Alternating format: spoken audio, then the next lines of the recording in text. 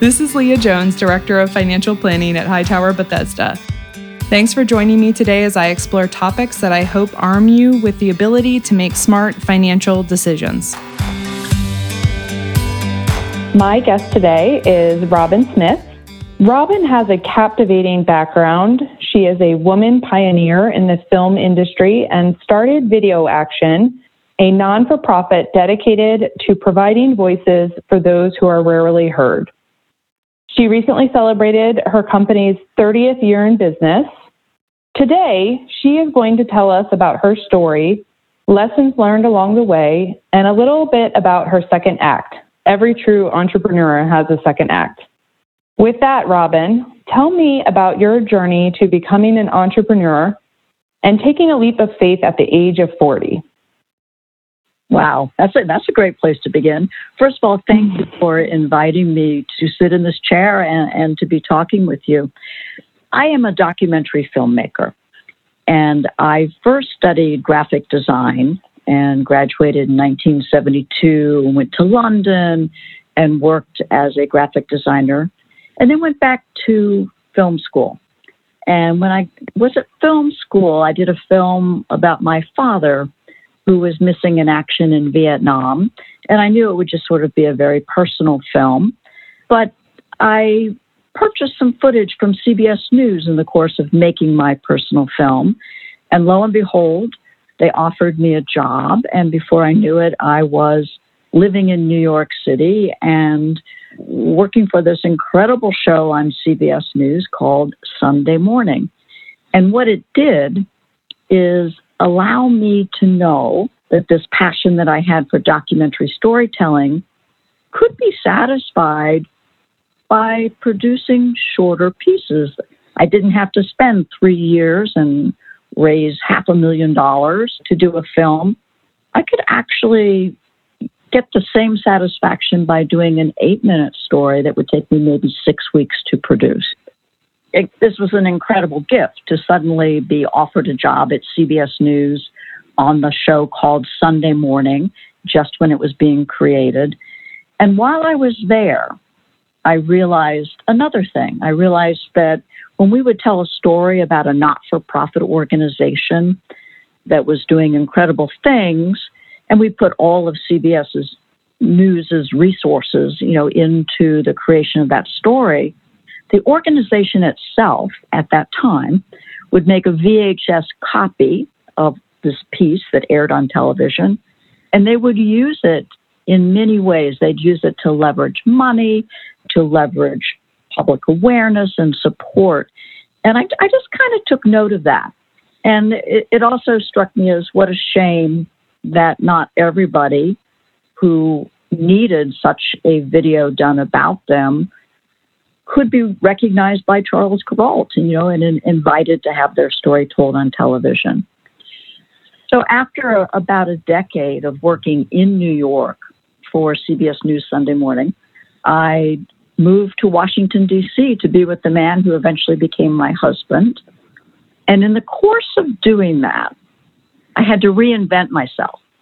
And I remembered this incredible work that was being done by not-for-profit organizations and how grateful they were when I would arrive and help tell their stories. I thought, you know what? I'm going to create a company. And this company is going to allow me to do the kind of work that I was doing for CBS News directly for the not-for-profit who needs it. And I'm going to set my company up as a not-for-profit, so that I can take charitable contributions and be eligible for grants. And also, when you are a not-for-profit and working with other nonprofits, you kind of get it, right? You understand what they're going through. And so at the age of 40, I set up a company that I call Video Action, incorporated it, did all the paperwork to get status as a 501c3, and embarked on what has now been a 30-year business of producing films to help people whose voices aren't being heard have their stories told. Now, I love, Robin, that you were working for the private sector and you had the resources that the private sector, affords. And at that time, you identified that there were a lot of people being underserved, not having those same resources, yet their messages were equally important. So, I think that planted the seed. And I'm sure there are probably people listening to this call that have had a similar thought that work for a private industry. My question to you is, in this instance, it's hard, right? Because private companies pay better, private companies have more resources. So talk us through how, if you do have this great idea, you want to serve these people that have voices that are not being heard. How do you make that transition from private sector to non-for-profit? Well, I think it was a blessing for me that I was totally ignorant of what I needed to do. I allowed the fact that I had this passion to do this work to guide me. And, it took me about 5 years to really get into the groove and go, I need to find money in order to tell this story. I can't just go out and do it, right? And so, I started Video Action with no business plan, no 5-year plan as most people should do. But my 5-year plan was learned on the job. And I was a pretty quick study because I was driven by the passion. This is the work that I want to do. And my ears were always open for any opportunity that would come my way. I'll give you an example. So the very first project that I took on was about a not-for-profit that was just getting started that was teaching homeless children how to use cameras. These are 35 millimeter cameras to tell their own story. And I loved this effort. And I actually had done their story for the network, so I was very familiar with it and had told part of the story, but they wanted a documentary. So I just started over the course of about 18 months hanging out with them and gathering footage, and we'd find a little bit of money here, a little bit of money there.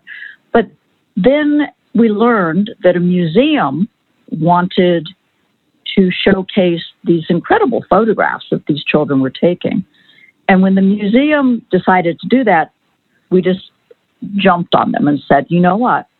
We could have an incredible behind-the-scenes film, that's going to tell the story of how these remarkable photographs were taken. And the museum said, that's a great idea. So they put the money up. It was $75,000. For me, starting this company was like an amazing amount of money, right?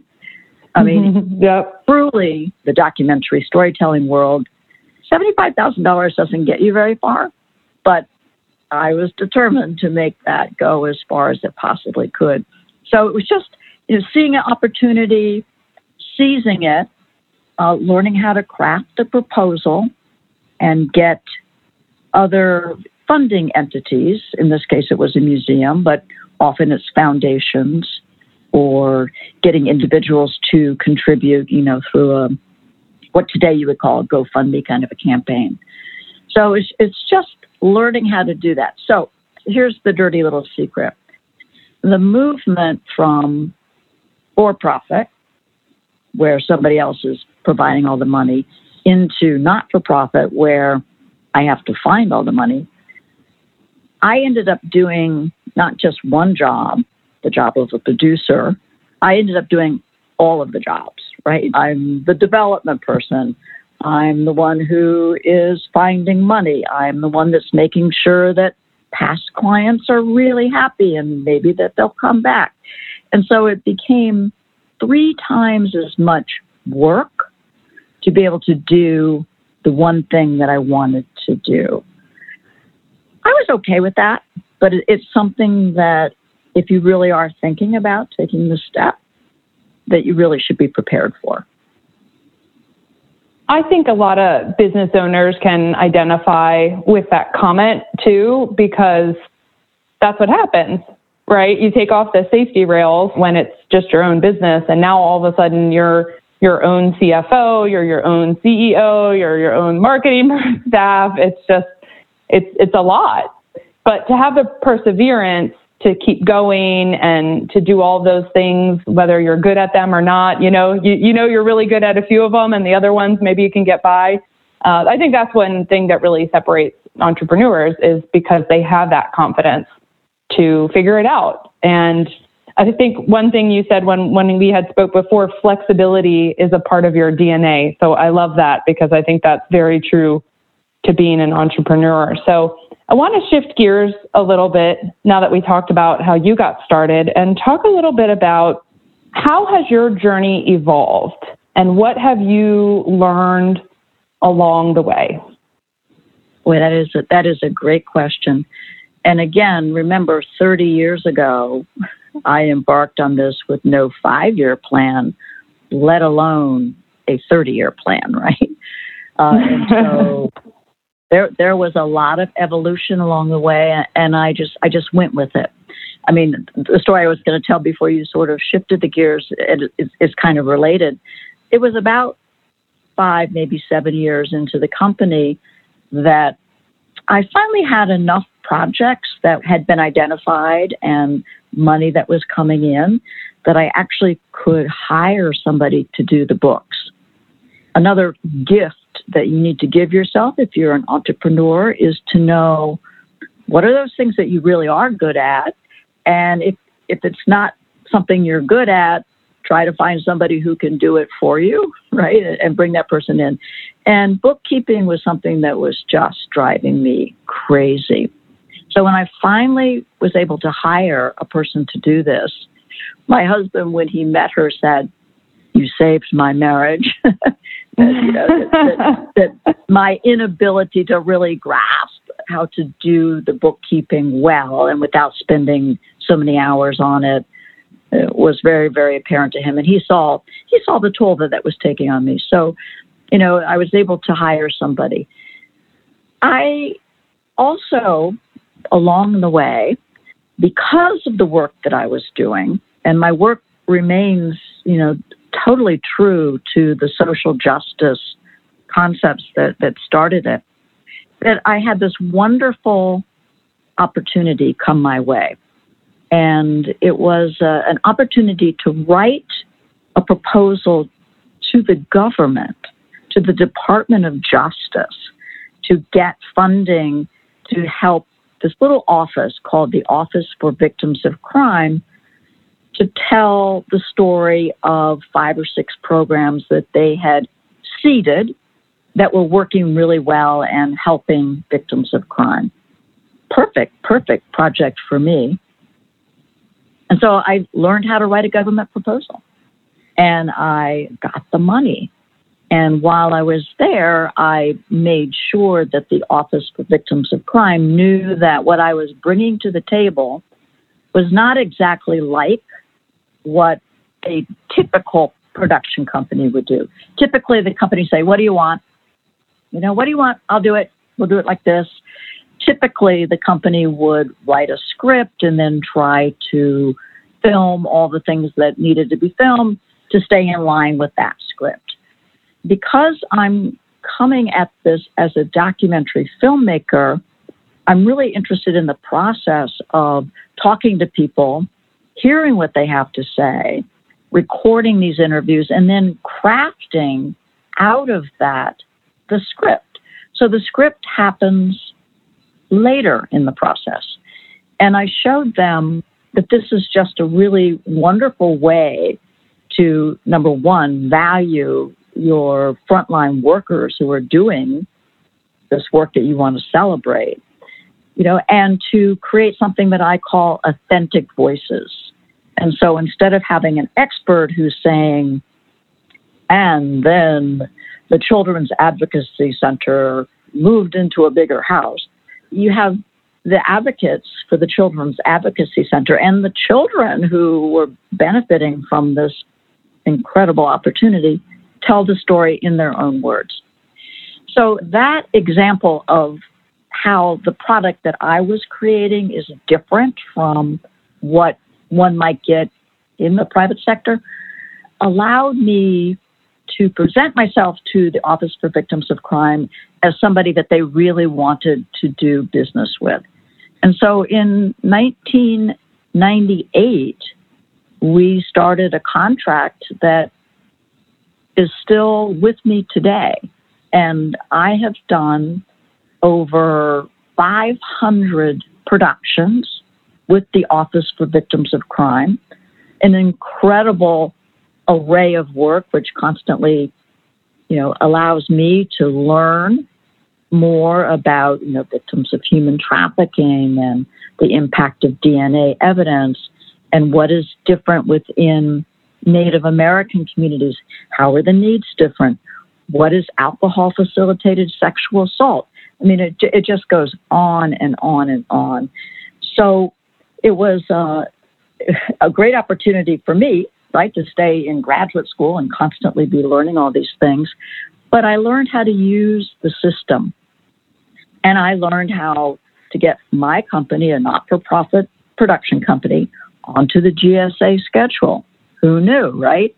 I figured out how to do that. And once I was on the GSA schedule, then the Office for Victims of Crime and any government entity knew that I was already vetted as a good contractor, and they could reach out to me and engage my services. So it was huge, just in terms of providing video action with the kind of financial support that was needed so that I could do a high volume of work for the government, but also, have time and opportunity and the luxury of not having to find every single penny I needed for more philanthropic opportunities that would come along.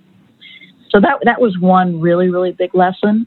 The second thing is I knew that I loved mentoring. And I knew that there were mentors along the way that had made such an impact in my life, who had helped me to become the producer that I am. So one of the things I did as a not-for-profit production company was position video action as a place where emerging filmmakers, and these could be individuals who are just graduating from film school, or they could be social workers who, after 20 years of working as an advocate, really are interested in communications and want to get into the media.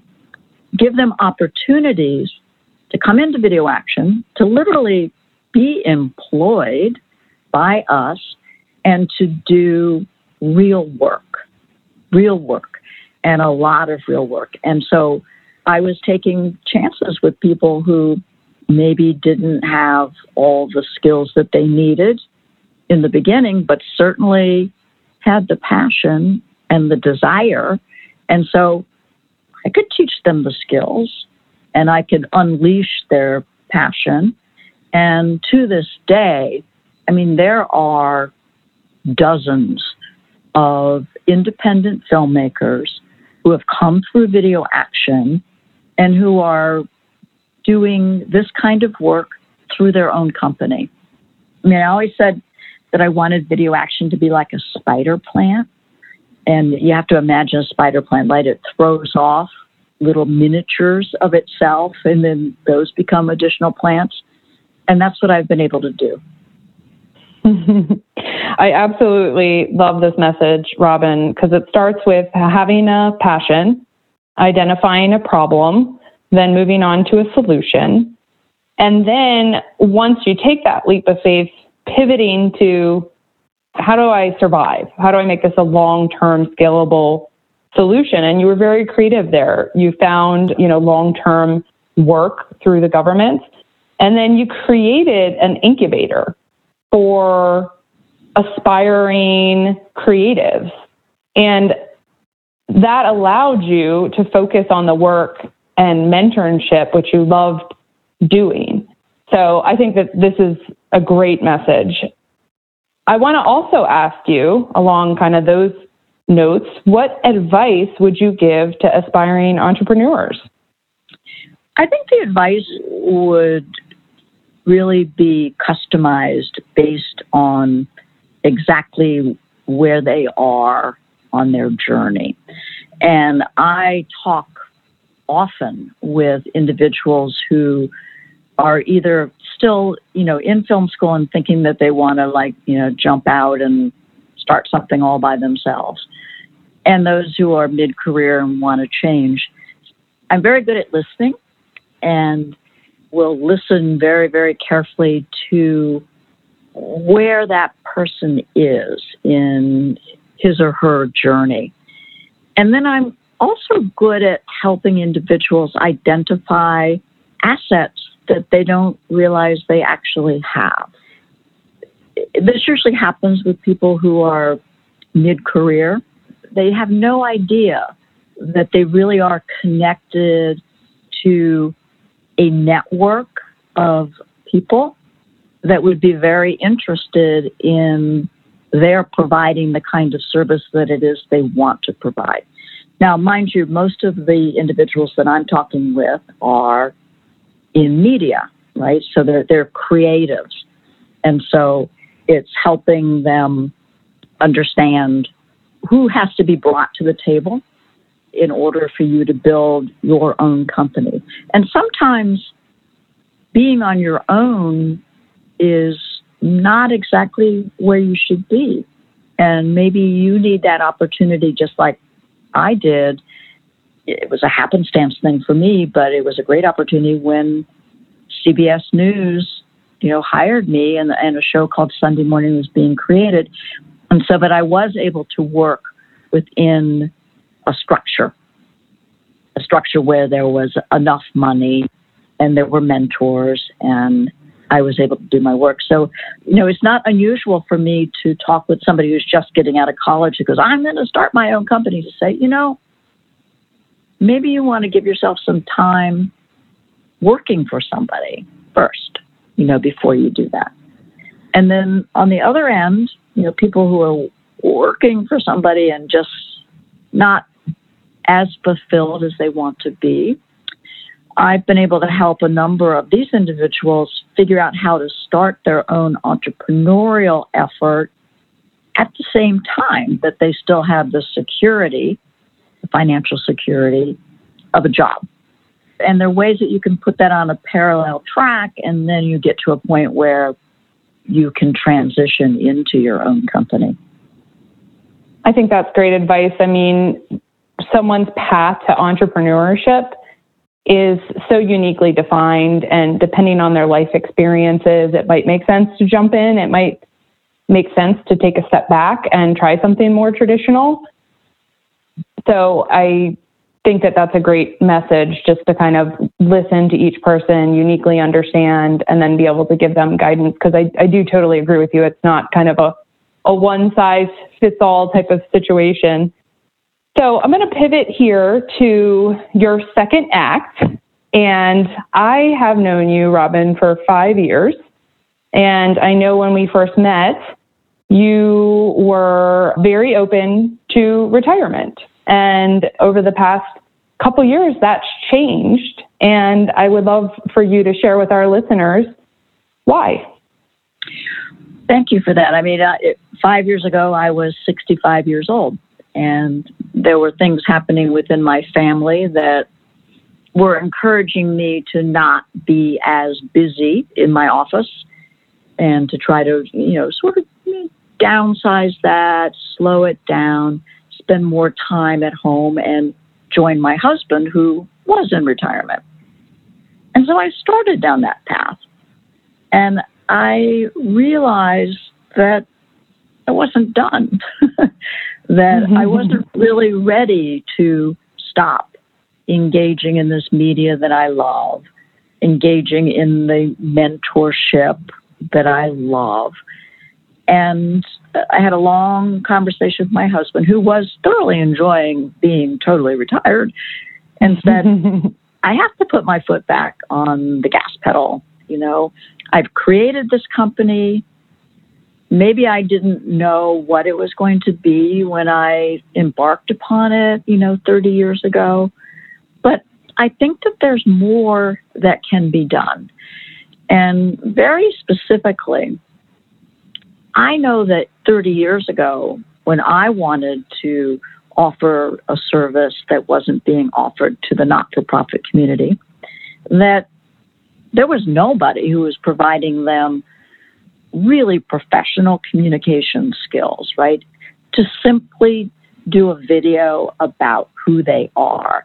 And so I was offering something quite unique. These days, there are a lot of people that are doing that one-off video, right, for the not-for-profit. And the not-for-profits are getting very good about knowing how to tell their own story. But where I see a new need is in an area that I call impact producing. And this is a term that actually, for me, grew out of my documentary filmmaking life.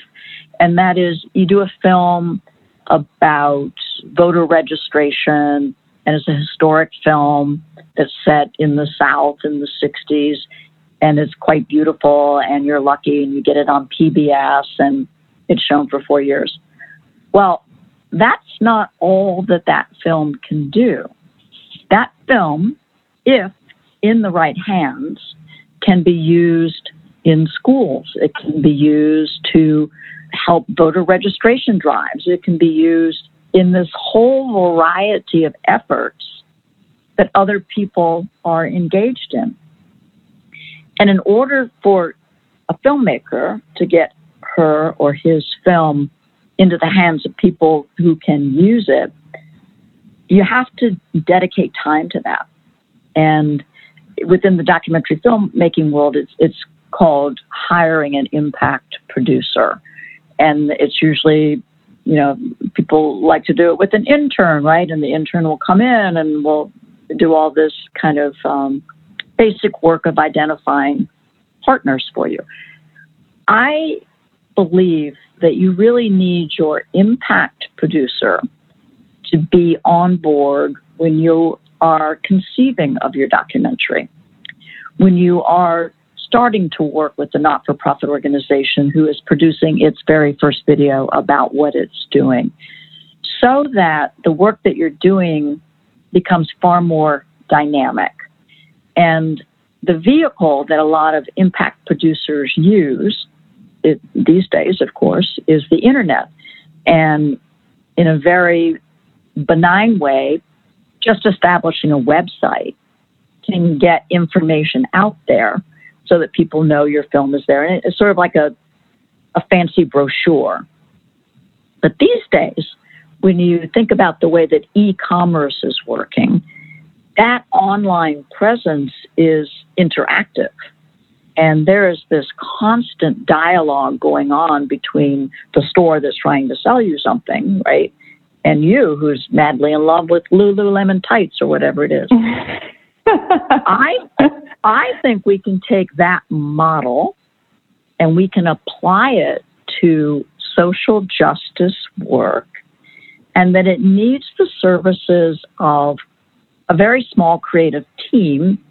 And of course, I want my team to be women who are graphic designers, and, they're pretty clever with the word, and they understand strategies for building interest around an idea. And so I think there's this great opportunity right now for Video Action to offer this dynamic impact production service. And in order to do it, I got to get those young kids, right, that are just coming out of film school or communications work at their universities to want to do this. And so Video Action is going to become an incubator again for not just individuals who want to produce that single beautiful video or film, but individuals that want to be engaged in media that has a dynamic component to it, that is using all the tools that are out there to really constantly be providing information, collecting information, and to be an agent for change. Robin, I think that this is a phenomenal idea. Just as you have evolved with your business over the past 30 years, have identified a need, and you're right, it's not just about videos anymore. It's about engagement. It's about anticipation, excitement, being connected to other people that share in that same social cause as you do.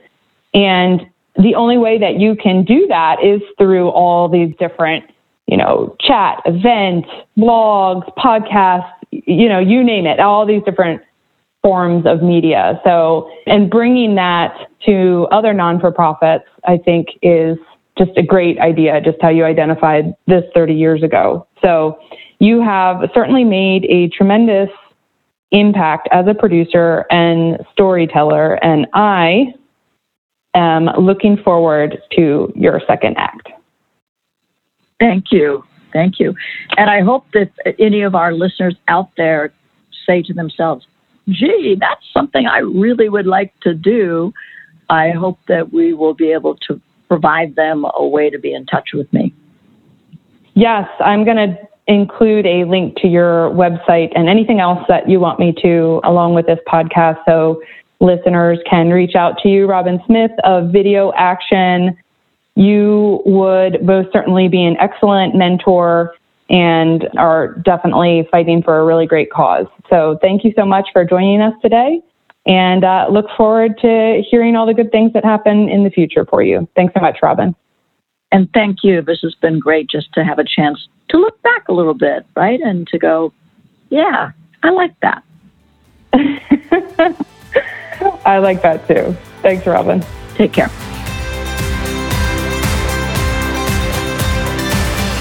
Hightower Bethesda is a group of investment professionals registered with Hightower Securities, LLC, member FINRA and SIPC, and with Hightower Advisors, LLC, a registered investment advisor with the SEC. Securities are offered through Hightower Securities, LLC. Advisory services are offered through Hightower Advisors, LLC. This is not an offer to buy or sell securities. No investment process is free of risk, and there is no guarantee that the investment process or the investment opportunities referenced herein will be profitable. Past performance is not indicative of current or future performance and is not a guarantee. The investment opportunities referenced herein may not be suitable for all investors. All data and information referenced herein are from sources believed to be reliable. Any opinions, news, research, analysis, prices, or other information contained in this research is provided as general market commentary. It does not constitute investment advice. Hightower Bethesda and Hightower shall not in any way be liable for claims and make no expressed or implied representations or warranties as to the accuracy or completeness of the data and other information, or for statements or errors contained in or omissions from the obtained data and information referenced herein. The data and information are provided as of the date referenced. Such data and information are subject to change without notice. This document was created for informational purposes only. The opinions expressed are solely those of Hightower Bethesda and do not represent those of Hightower Advisors, LLC, or any of its affiliates. Hightower Advisors do not provide tax or legal advice. This material was not intended or written to be used or presented to any entity as tax advice or tax information. Tax laws vary based on the client's individual circumstances and can change at any time without notice.